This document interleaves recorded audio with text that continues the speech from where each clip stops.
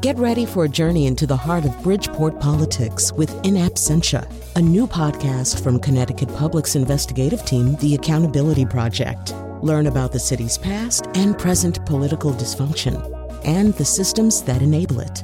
Tune in wherever you get your podcasts. Funding provided by Gregory Melville and Susan Fox and Kathleen Bromage. This is Where We Live from Connecticut Public Radio. I'm Lucy Nalpathanchel. Turkeys are synonymous with Thanksgiving. 2/3 of the farm-raised birds eaten each year in the U.S. come from just 6 states. And farm-raised turkeys are often preferable to eating over wild ones. Did you know at one time there were no wild turkeys left in Connecticut? Coming up, we're going to hear how they made a comeback. That's later. First, are you one among those who were left shaking your head after Amazon announced it's building its 2 new headquarters in 2 of the largest metro areas on the East Coast? The incentives New York City and Virginia are shelling out to the tech giant are harder to swallow, to the tune of $2.5 billion. Today, Where We Live, we're going to take a look at corporate welfare. Later, we'll look at the incentives Connecticut has awarded to companies over the last 8 years. Now, first, an investigation by CityLab caught our eye over a practice that's turned up in at least 21 states, and it centers on the property taxes big box stores like Walmart or Target pay to municipalities. Joining us with more is Laura Bliss. She's staff writer at CityLab. Laura, welcome back to our show.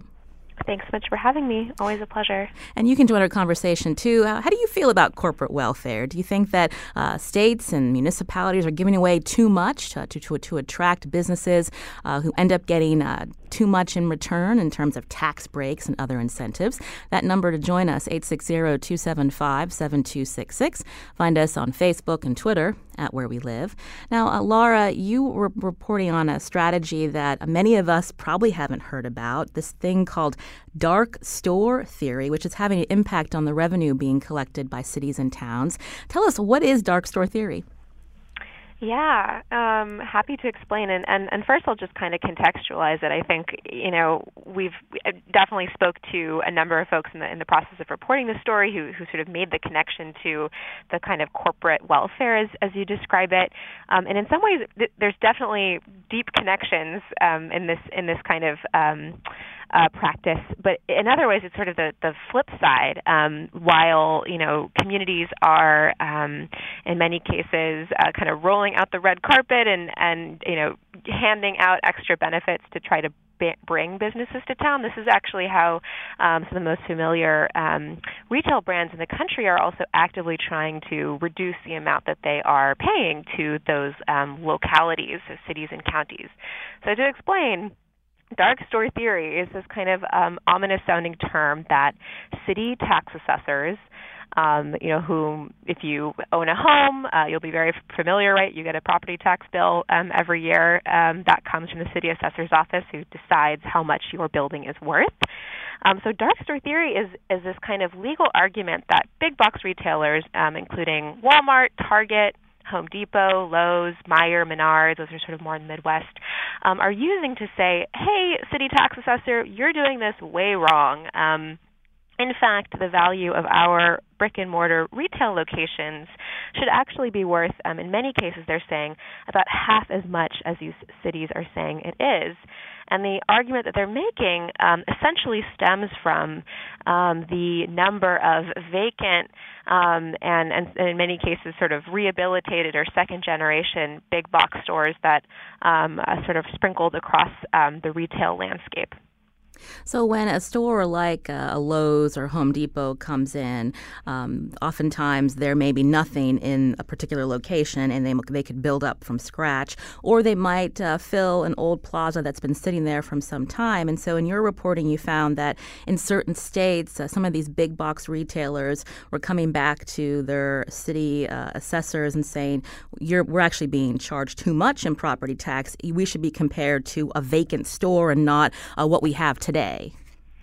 Yeah, year after year after year. So I'll just kind of take a few concrete examples maybe. So this practice, this dark store theory phenomena has really been concentrated in the upper Midwest. So Michigan has really been hit hard in terms of the impact to city tax revenues.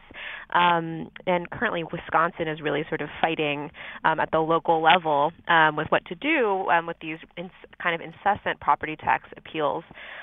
So, for example, one city I visited, Wauwatosa, which is a suburb of Milwaukee, actually has about 6 active disputes with retail locations who are all making some version of this argument.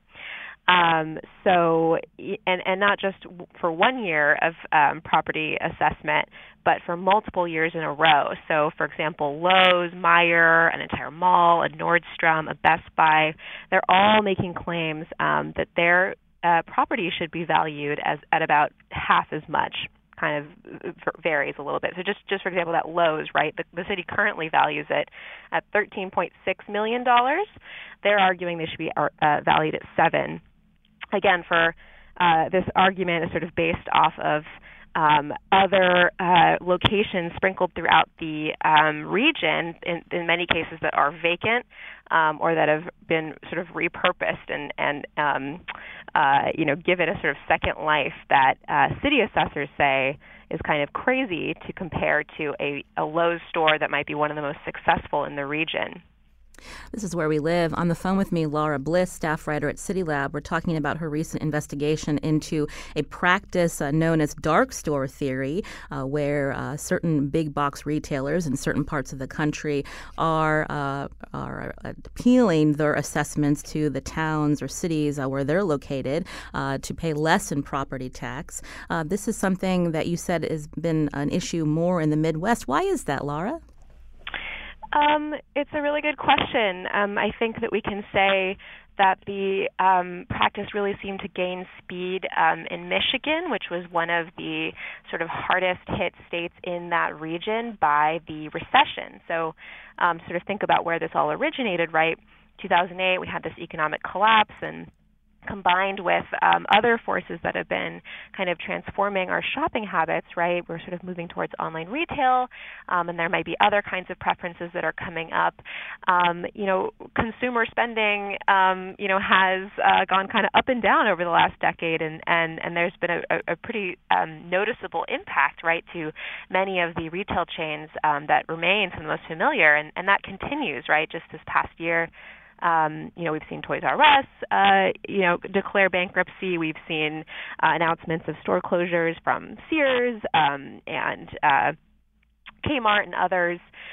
And so Michigan and also Wisconsin, have been pretty hard hit by that. And so what this kind of larger retail landscape created was an opening, I think, for tax lawyers to say, okay, well wait, all of these properties around the region are vacant or have been repurposed for uses that are much less valuable than the big box store kind of highest and best use, to use a little bit of tax assessor lingo.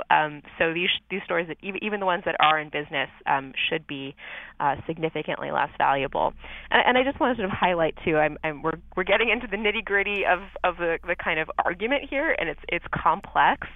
But the thing to focus on here is really the impact, right? So Wauwatosa, Wisconsin, right? That town I mentioned, that could potentially, lose out to these 6 disputes, would owe more than $22 million in tax refunds to those 6 stores if they were all successful. And then that's in addition to the decline in tax revenue that they would be looking at year after year after year. When you talk about decline in revenue that cities and towns would see if some of these cases, and they have been argued successfully in court, so you could see a reduction in the town services from funding libraries to even police? That's right. Or, the thing that many assessors in Wisconsin, which is really the state that I focused on, really stressed is that, in Wisconsin, every state is a little bit different, right, in terms of how it handles property taxes, but there is this property tax levy cap which means that to make up the kind of gap in lost tax revenue, what city assessors could do is shift some of that onto residential homeowners, right? If it was kind of a decision between cutting essential services and trying to sort of figure out how to make up that gap. So there was an analysis by the Wisconsin League of Municipalities, which is an organization there that sort of advocates and represents city officials, and they took an average across 7 different cities that are facing this dark store theory issue and found that the average homeowner could wind up paying an extra $385 a year in property taxes if these dark store appeals were widely successful. Now, Laura, in your reporting, you actually tried to survey if this practice was happening in different states, and you heard from 21 different states. Can you walk us through some of those court cases that have been successful towards the big box retailer that says that the way a town assesses their property is not fair? Yeah, so it's quite a mixed landscape in terms of what courts are saying. So just to kind of walk through like what exactly the chain of events is here, right? So anybody who owns property, and that includes homeowners, right, has the right to appeal their property taxes. And generally speaking, certainly in Wisconsin, the way that you do that is you file an appeal, you submit some paperwork to the city or in other states it might be the county assessor. And then generally speaking, most of the assessors I spoke to in Wisconsin said that their practice, they try to be sort of as conservative as possible. And so if there's a property owner who has, a good reason that their, valuation should be a little bit different, right? I mean, some homeowners might be familiar with this, like, maybe the city property tax bill one year missed the fact that you made some renovations or you put a new swimming pool or you took it out. And so your property is maybe worth a little bit different than they're saying. So this is perfectly legal, right? And in many cases, the city will try to settle for somewhere in the middle of the two values. But because these dark store theory appeals are so out of whack, in fact, with what assessors say is general practice, and because retail locations, retailers keep coming back year after year after year asking for further reductions, in some cases even after they've been given reductions in their property values and therefore, reductions in the taxes that they're paying. They're increasingly saying, okay, no, we're not going to keep just settling. We're going to kick this up to, a circuit court.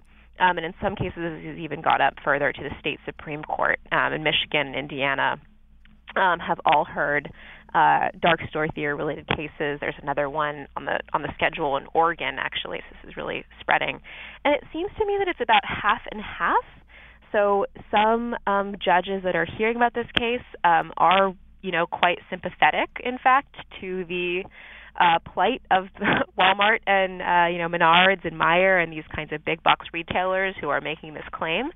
And in other cases, judges are saying, kind of sticking to the side of the municipalities and kind of hearing out, their argument, which is that, hey, actually, property assessment is really complicated. It's not as simple as kind of pointing around to other properties in this case and saying, here's how much this one's worth.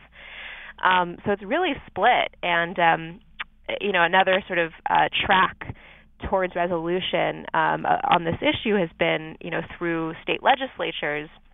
So likewise in Michigan and also in Indiana, and now in Wisconsin, there are some attempts to resolve this through changes in the state law. But there too, there's quite a lot of lobbying pressure from groups that represent retailers. So it's really not clear which way this is heading. We got a comment from a listener that says a story in Connecticut Magazine actually focused in on the money that municipalities are losing with these tax appeals involving big retail companies like Target and Walmart, also Stop and Shop, which is a grocery chain here in New England. What are the ramifications and how this might, go forward in terms of not just looking at big box retailers, but are towns and municipalities worried about other types of businesses coming forth with these types of appeals, Laura? Yes. And just to kind of distill the issue one more way, I realize this is complicated, and I hope any listeners who are interested in the story will check it out on City Lab because I think it's explained probably more clearly there than I've been able to here. But the basic dispute here, while the impact to city revenues is really, really clear, in fact, there's I think a legitimate dispute happening about how to value a property, especially a property like a big box store where there has been so much change in the market recently. And experts in property tax I spoke to say, this is a serious debate that's happening, and it needs to be resolved one way or the other.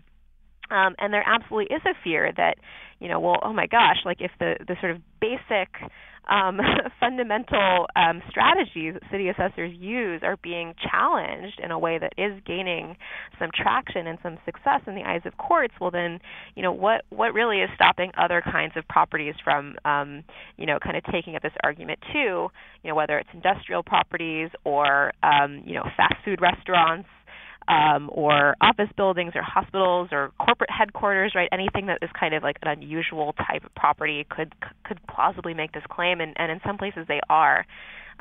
So that could spell pretty serious fiscal chaos for small towns. Again, on the phone with me is Laura Bliss, a staff writer for CityLab. Again, looking into this practice known as dark store theory, a practice where certain big box retailers are appealing their assessments, and in some states actually winning these appeals, which results in dramatic reductions in the types of property tax amounts that a town or a city can collect. Since doing your story, Laura, because we talk often about corporate welfare, what have been some of the readers' comments or feedback about this practice? Yeah, well, I've been really encouraged to see that, this issue is not actually all that easy to understand for all the reasons we've been talking about, and it's also not that easy to surface because, most of these property tax appeals happen at the very local level, and there's not necessarily documentation of it, and so it did take some doing to sort of just, figure out, okay, where is this spreading and what are the communities that are really being impacted. So I've been quite encouraged to see that I've had readers from Colorado and Massachusetts and elsewhere sort of reaching out and asking, we put together sort of a national map about where this is happening, and folks have reached out to learn more. So that's encouraging because I think it is an issue that needs more reporting on. Another kind of connection that's there, and to circle back to the start of the conversation, is that, for many city officials and leaders that I spoke with, they describe this practice as like kind of a betrayal, right? These are towns that in many cases did offer benefits and tax breaks of different kinds to the stores to bring them into town, right? West Bend, Wisconsin, another community about an hour north of Milwaukee, spent like $16 million improving what was vacant farmland to bring in the Menards, which is like a Home Depot sort of chain, and a Walmart, that are now disputing their assessments and saying those buildings that they occupy should be worth about 50% less, which could be a really big challenge for West Bend as it still continues to try to pay down that investment it made just for them. So I think, to your earlier point, it does kind of connect to this broader conversation that has really been sparked up by the Amazon HQ2 saga and, what cities have done to sort of bring this enormous employer to town and the kind of pros and cons that are a part of that. And you had touched on this earlier, Laura. Again, these ideas, since the recession, a lot of these retailers have had to close depending on where they're located with the emergence of the online giants like Amazon. There's also repercussions there when people aren't going to brick and mortar stores to purchase their products anymore.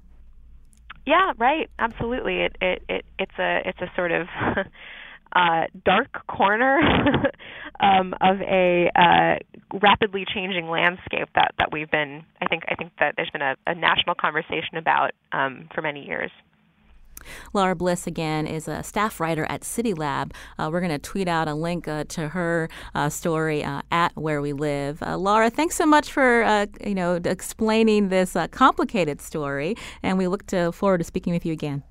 Thanks so much, Lucy. This is Where We Live. I'm Lucy Nalpathanchel. Now, coming up, there's been a lot of scrutiny over the years over how the state of Connecticut has incentivized certain businesses to move or stay here.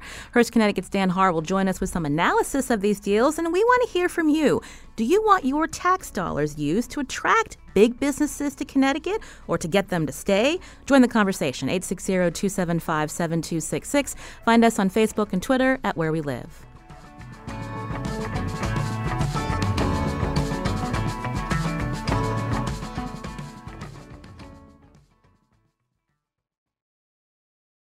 This is Where We Live from Connecticut Public Radio. I'm Lucy Nalpathanchel. So Connecticut had an offer to Amazon to try and lure the tech giant to build one of its headquarters here. But the State Freedom of Information Commission recently ruled the state's exempt from disclosing the incentives in its failed bid. That's according to a report from the Meriden Record Journal after the newspaper filed a complaint. Now, Amazon in Hartford or in Stamford proved to be a long shot in the end after the company announced it chose Queens and Arlington, Virginia. But has the state's strategy to lure or keep companies here been successful over the last 8 years? For more analysis, we're joined in studio by Dan Haar, who's a columnist and associate editor for Hearst Connecticut Media. Dan, welcome to our show. Good morning. Thank you very much. So tell us, when we think about Amazon's decision to build its two East Coast headquarters in Queens and Arlington, did Connecticut ever stand a chance? Absolutely not. Under no circumstances did Connecticut stand a chance. First of all, because we know in the end that Amazon wasn't interested in helping any jurisdiction. That was ridiculous. They were going to go to New York and Washington all along. A lot of people thought Atlanta, perhaps. There were some rumors about Charlotte. But it was clearly going to be a place that had major airport facilities. Southern Connecticut does not have that. Hartford area would have been a slightly better fit, I think, in terms of airport and space and land available. But again, they were looking all along at a magnet city, and there are 6 or 7 magnet cities in the country, and we don't have one. What about Stamford? I mean, Stamford has a lot going for it, but is it the gridlock and its proximity to New York that can be not something that Amazon would have even considered? Keep naming factors, and I'll just keep saying yes. The airport was a deal killer. I think gridlock happens everywhere, but of course you have in Long Island City, you can have people living there a little bit more easily. I shouldn't say living with public transportation a little bit more easily, but the airport was the deal killer. The fact that Stamford's an edge city to New York. And so they were not looking to be in edge cities. They were looking to be in cities, or at least on the edge of the very edge of cities. So that's where they are, and God bless them. And as you see in New York, some of the people, especially Democrats, are unhappy about the amount spent. They are saying $48,000 per job. Amazon is saying that's what they're spending. Good Jobs First, which is the watchdog private nonprofit that looks at these deals, is saying $112,000 per job for a total of $4.6 billion, and it's all spelled out. So I tend to believe them. So when we think about economic developments, a lot of the focus the last 8 years, depending on which side of the aisle you're on, is whether the deals that under Governor Malloy's administration have actually been a good thing for the state, trying to lure certain companies. We know there have been some successes, but also some failures. You've been covering this for a long time, Dan. How would you rate the economic deals that the state has put out there? Like democracy, it's the worst system in the world, and the only thing worse is not having it. It's a game that states have to play. Every single candidate, and I just wrote a column about this, without any exception, without any party exception, Oz Griebel, the petitioning candidate, Democrats, Republicans, all said, we're going to get away from this. We're going to get away from this. It doesn't make sense to bribe companies. It makes sense to build up our infrastructure and make companies want to be here. And that's great rhetoric on the campaign trail. Every state is involved in incentives for companies. It's a game you cannot get out of. And Connecticut has generally been mid to upper middle of the pack. Early years of the Malloy administration, there were some much bigger deals. Jackson Labs was a good deal, but controversial because of the cost per job. Generally speaking, it's just simply part of the game. The failures in Connecticut have been not so much big companies taking the money and running as the deal's not working out. And Alexion was the most prominent of those. It was initially a First Five program. First Five is the bigger company incentives And there have been 19 of them, not including Alexion, that didn't work out. So they moved their headquarters to Boston, gave the money back, and that's the way it's worked. Oh, so because we got the money back, is that still considered a failure, Dan? I don't know. It's like a metaphysical question. But I think in Small Business Express, which to me is that's about 1,000 companies a year. And there are grants and loans totaling, let's say, $50,000 or maybe even less to $100,000 or $200,000.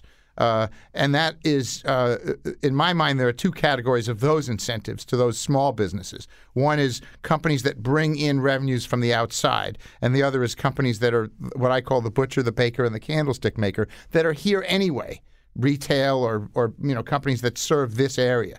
And those are the ones that, in my view, should not get any money. Some of those have failed, and that in those cases, the money simply disappears. But that's not big money. Connecticut is spending a lot of money on this. For the most part, it is generating the jobs that these programs say. It's a pretty high success rate. And I look at the numbers, and we're spending in the range of $175 to $200 million a year on giving incentives to companies. And they are tending to create jobs at a rate of about $20,000 to $25,000 a job. I know you're going to get called, but Jackson Labs is $1 million a job. But for the most part, that's the range. And the idea is that when you do an economic analysis, the taxes paid by those individuals, those employees, over a relatively short period of years pays back the fiscal cost of investing in it. And so in that sense, it works. In that sense.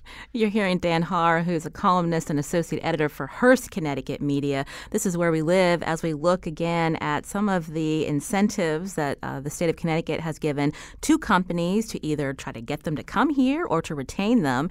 We know this was a hot topic during the governor's election. You can join the conversation. How do you want your tax dollars used? Do you think it's a smart way to keep companies here for job creation and to help with tax revenue too? The number 860-275-7266. Dan, you referenced your column where you said that this incentive package is part of any governor's toolbox, period. But then you also give a little history on how it all got started here in Connecticut. So tell us about, the administration of Lowell Weicker and how this became more common after that. It was yes, as you said, Governor Weicker, Joe McGee, who's now at the Fairfield County Business Council, was the Economic Development Commissioner. And that was when they did some pretty big deals for the banks in Stamford. I believe RBS and UBS were then. I could be wrong about one, the other, or both. But generally, we trace the very large expansion. Not that there weren't deals before that under O'Neill, but the really large expansion started then. And it wasn't just Lowell Weicker and Joe McGee in Connecticut. It was happening all across the country at that time. This was a sort of new paradigm, is if you want companies, when you really want to think about it as an economic phenomenon, you think that when we were kids, a lot of us were kids, people followed jobs. Right, people followed jobs.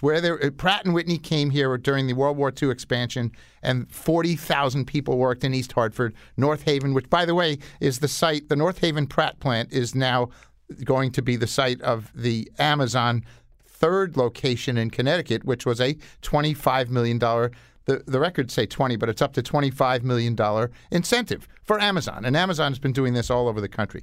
So companies would come, and they would land where they land for whatever reasons that included whatever, and people would move there.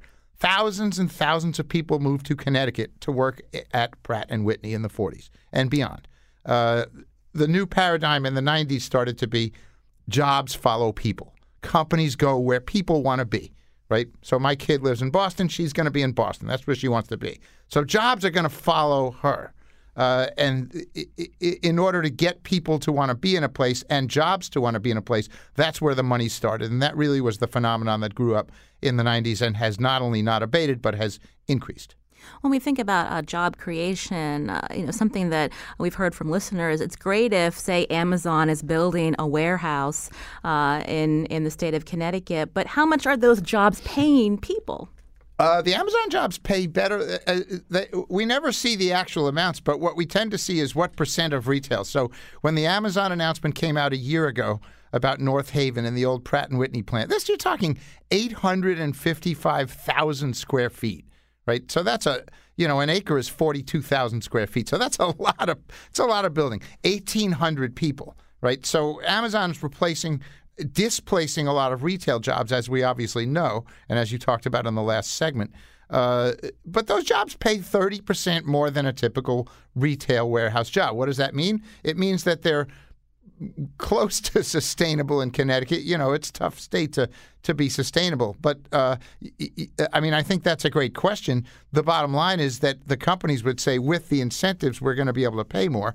And I think pay has generally been not part of the equation of debate. The debate has been payback, right? How much, how fast do we get the money back? And the biggest question of all is not the formula, because DECD does put everything into what they call an input-output formula. You put it in, what do you get out? And the question really is more about, would they have done this anyway? Right? So it's the moral hazard. Do you pay money to somebody who would have done it anyway? And the biggest and most controversial example of that in Connecticut was Bridgewater Associates. Were you going to get to Bridge?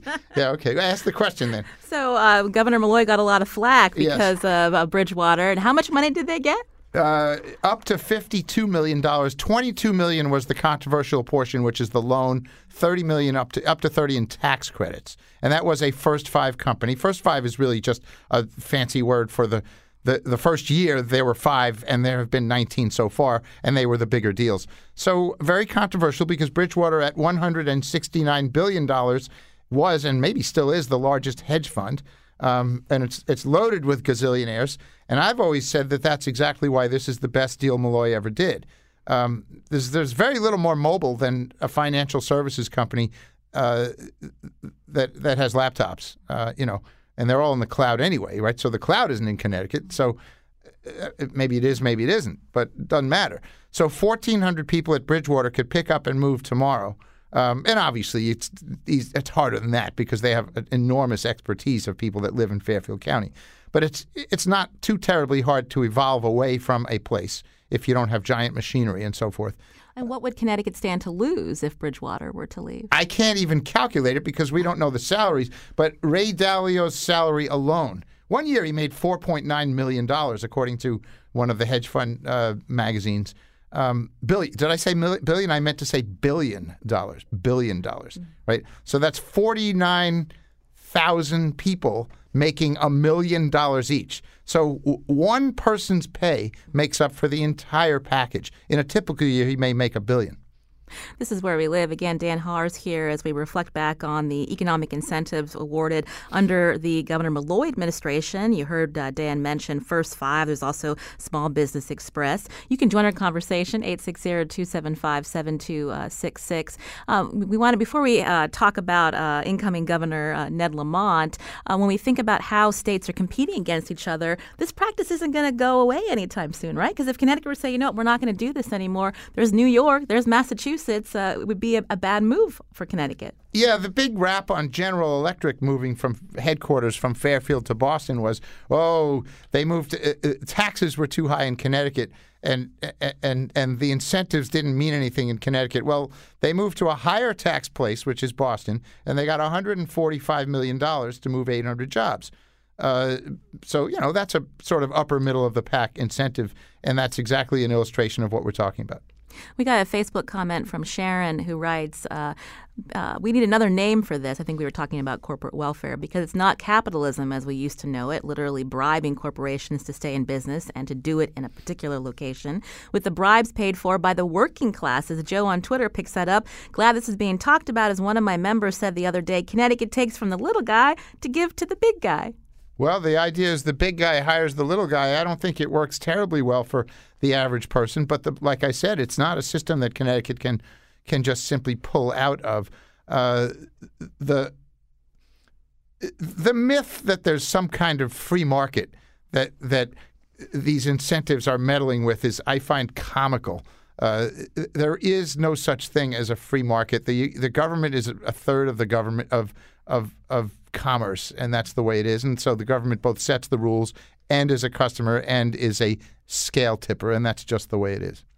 Dan, what kind of perspective do you think Ned Lamont is going to bring to the governor's office? We heard him talk a lot about Infosys that's coming to Hartford. What kind of deal did Infosys get? I believe it was up to $12 million in grants from DECD to reach certain job creation milestones? Infosys is a really good example of what we're talking about in respect to what Ned Lamont says he's going to do. Okay. Infosys required a whole lot of outreach by Ned Lamont and his friend Indra Nooyi, who's the outgoing CEO of PepsiCo. Did she leave yet? Did she step down yet? I think she did. Yeah. Okay. She through connections at Yale School of Management, where they both went, they knew the CEO of Infosys, who they cajoled to come up to Hartford, and the famous story that Ned has told many times is the driver of the car was bad-mouthing Hartford. And Indra Nooyi talks about when she came here in 1978 or 79 or 80 to go to Yale School of Management from India, the driver of that car said how great Connecticut was and how, this is the best state. So this is what's changed in 40 years. Infosys required a lot of cooperation by the local CEOs and the local business executives in the Hartford area to really sit down and say, this is why this is a great place for you to be, not only because of the insurance industry, but because of other reasons as well. And that's what Ned Lamont is pushing. That's what he's saying. We're going to know these people. We're going to tell them why we're the better place. And if there's an incentive deal, oh, sure, but that won't be the primary thing. But, of course, $12 million is $12 million, and without it, it ain't happening. When we hear so often about how Connecticut's broke, where does this money come from to incentivize these companies? You and me. This is bonded money. Again, I mentioned it's been a range of 175 to, I believe it's been up to 250, but in the recent couple of years, let's say just under $200 million total, and that's bonded. And hypothetically, some of the money should be coming back. All of the money comes back to the general fund according to the formulas. The question isn't, does the money come back? The question is, would it have come back anyway? But in terms of, it's not a revolving fund. In other words, the money doesn't come back to DECD. There are some revolving funds in the state apparatus, which we're not talking about. For the most part, the money comes into the general fund. And so it's bonded money. It's borrowed money. And it's not inexpensive, but it's also well worth it at rates of 3.25% that the state pays. And when you say bonded money, so my children who are 3 and 7, if they continue to live in Connecticut, they're the ones that are going to be paid in this bill. Yeah, I'm sick and tired of us protecting our grandchildren and great-grandchildren. I think we should just foist everything onto them because I want to be able to sell my house. And so I want a state that functions well and, let my daughter and her children and their children worry about it in the future. I'm being facetious, but the point is that that's really what we're doing when we mortgage a house as well. What role does the General Assembly play in this at all? General Assembly hypothetically controls the money. As you know, bond money goes through the State Bond Commission, which the governor chairs, and traditionally the governor has had a much stronger hand over bonded money than over regular operational spending in the state, which has to go through the arduous process of the legislative budget. Bonded money tends to be easier for the governor to move around. We've been, again, focusing a lot on talking about this, given what happened with Amazon and their big marketing scheme to get as much attention as possible to choose 2 places that make sense for this tech giant. But Wisconsin actually lured a tech giant Foxconn to their state, and their incentive package is even larger than the one Amazon is getting. Per job it is, I think, it's larger according to the official numbers at the rate of $2 billion. I think it's 2.1. By the way, the largest ever was Boeing, $8.7 billion with a B to stay in Seattle or near Seattle. That's just crazy numbers, but it's thousands and thousands of jobs, and they pay a lot of money, and they're manufacturing jobs, which is what people seem to want. Foxconn makes, I think, flat screen TVs. Is that what it is there? It's electronics in any case, and Foxconn was famous for some of the labor abuses in China working for Apple. And that big investigation in, I think, 2015. But Foxconn has come to Wisconsin at a rate of, what is it per job? It's $60,000, $70,000, and they're not that high-paying jobs. Most people think Wisconsin got the raw deal on that one. Again, Dan Haar was with us from Hearst, Connecticut Media as we talk about, again, economic deals and incentives the state has to broker to keep certain companies here and try to attract new ones. We talked about the incoming governor, Ned Lamont, and what we can assume to expect from him. Before we go, you mentioned DECD under Catherine Smith, and they got a lot of heat in September because their numbers weren't accurate for the auditors and how much money the state was actually pulling from these deals? You know, we have a saying in the economics writing business, this is that numbers are always fungible. And I think in the end, that report by the auditors is going to, it certainly is, I have no reason to believe it's inaccurate.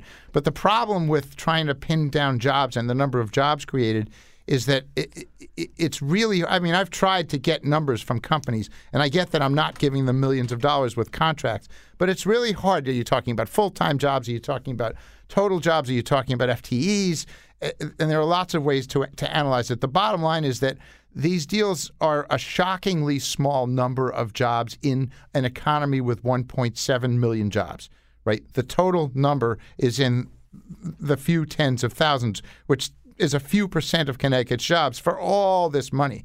The question is whether it creates enough of a catalyst to jumpstart the economy in Connecticut, whether the jobs are off by some or not, and that is being looked into. And I think the DECD has already said we're doing things differently. The state is not in position to stop doing something that's an established catalyst for job creation. Dan Haar, again, we'll tweet out your latest column at Where We Live, columnist and associate editor of Hearst, Connecticut Media. Dan, thanks for coming in. We appreciate it. Thank you. I appreciate you having me, and have fun talking about it. It's a little early in the day for wild turkey, isn't it? Speaking of which, do you like dark meat or white meat? Oh, boy. I used to be dark meat, and I've moved to white meat. This is Where We Live. I'm Lucy Nalpathanchel. That's Dan Haar. And coming up, we're going to talk about Thanksgiving, or Turkey Day, for some of us who really look forward to eating the large bird. Coming up, we're going to hear about how wild turkeys actually disappeared at one point from the state of Connecticut. You can join us, too. Find us on Facebook and Twitter at Where We Live.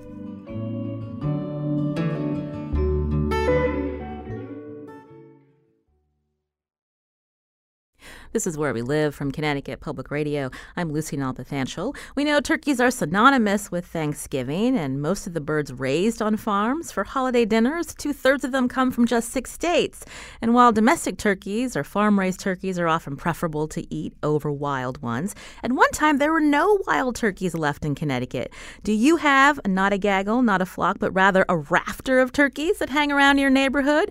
For more on their return to our state, joining us by phone is Michael Grigonis. He's a wildlife biologist with the State Department of Energy and Environmental Protection and had worked on Connecticut's wild turkey program. Michael, welcome to the show. Good morning. So we know turkeys are a symbol of our country, especially around Thanksgiving, when we think about Thanksgiving dinner. Tell us, though, about the wild turkey that most of us see in our neighborhoods and what caused them to go extinct in our state. Well, a wild turkey is a very majestic bird. It can fly over 50 miles an hour and run over 10 miles an hour. It has been in our state since it's a native species to the state of Connecticut, and it disappeared, and the last documented bird was about 1813. And after that, the bird had disappeared from Connecticut, and it wasn't until 1975 that we reintroduced wild turkeys from New York. We got 22 birds from New York State that were truly live-trapped wild turkeys, and they were released up in Great Mountain Forest. And since that time, those birds have done very well. We conducted another 14 releases across our state and brought 356 birds to various parts of the state, and the turkeys are doing very well. It's one of the greatest wildlife management success stories that we have. So just to go back, Michael, so when they disappeared from the state of Connecticut in the 1800s, that was due to habitat loss? Primarily, back in the 1600s when Europeans first settled the state of Connecticut, about 95% of the state was forested. By the 1850s, that was down to about 34%. And because of loss of forested habitat, those birds were pushed into smaller and smaller pieces of habitat. which made them more vulnerable to predation, disease, and of course the farmers in the area were utilizing them as a food source as well. And so the wild turkey program that started in Connecticut, the father of the turkey program, I understand, was Steve Jackson, and you brought in turkeys from New York State. That's correct. There was Allegheny National Forest right on the New York-Pennsylvania line, and that's where Connecticut first obtained their wild turkeys. All the other releases in the state of Connecticut were birds that were rocket netted in our state and then transferred across the state into suitable habitat. And when they were reintroduced, how did it go? Were there years where there were less baby turkeys, or what parts of the state actually where you saw the population flourishing? From the 1975, it started slow, but the birds, they took off pretty well, and they got to the point where we could trap those birds and move them around. Through the 80s and into the early 2000s, the Connecticut's turkey population grew exponentially. And from 2000 to present, we've had a little bit of decline, but the birds are doing very well across the entire state. So well, in fact, that there are still there are now turkey hunts in Connecticut. Yes, we had established our first turkey hunting season. It's a spring season in 1981, and 428 permits were available that year, and that's the number of hunters, and they harvested 21 turkeys. The wild turkey is not an easy wildlife species to harvest. And why is that? They have excellent eyesight, excellent hearing, and have the ability to respond to danger in a blink of the eye. I understand that this reintroducing the wild turkey back to Connecticut is one of the state's greatest conservation stories, but any lessons that state biologists have learned from this particular program that could help with conserving other animals in our state? Yes, one of the things, research is very important, and initially with the wild turkeys in the state of Connecticut, biologists felt that the wild turkey needed 6,000 contiguous acres of forested habitat to survive, and we now know that that's not true. We see turkeys in our neighborhoods all the time. So you have to study the birds and find out what their needs are, and over time you adapt your management strategies to those needs. We just have a couple of minutes left, and I'm curious, we do hear about stories where turkeys harass certain neighborhoods, and that's because of human behavior feeding these turkeys, Michael? Yes, quite often. I will get up on my soapbox a little bit. There's enough food resources in Connecticut's woodlands that it's not necessary to feed turkeys. And there's two very good reasons not to feed the turkey. One is sometimes they get habituated to people, and they will create nuisance situations where they actually get aggressive towards people. The other thing is when you feed turkeys at a bird feeder for an extended period of time, there is a greater chance that disease can be passed from one bird to the next, and that's never good for any wildlife population. When a nuisance turkey does come across a neighborhood like in Stamford in the last few years, what happens? How does DEEP get involved? We try to work with the homeowners in the neighborhood and have them first remove any food source, and usually that will cause the problem to subside. Also, we have the homeowners harass the birds and make them feel unwelcome in the area. You have the humans harass the turkey. Yeah, that does work from time to time. Again, I've been speaking with Michael Grigonis, who's a wildlife biologist with the Department of Energy and Environmental Protection. He worked on Connecticut's wild turkey program to bring back the wild turkey to Connecticut due to habitat loss. They left, but they were able to reintroduce some wild turkeys from New York State. Before we let you go, because Thanksgiving's this week, can you give us one turkey fact to stump our relatives, Michael?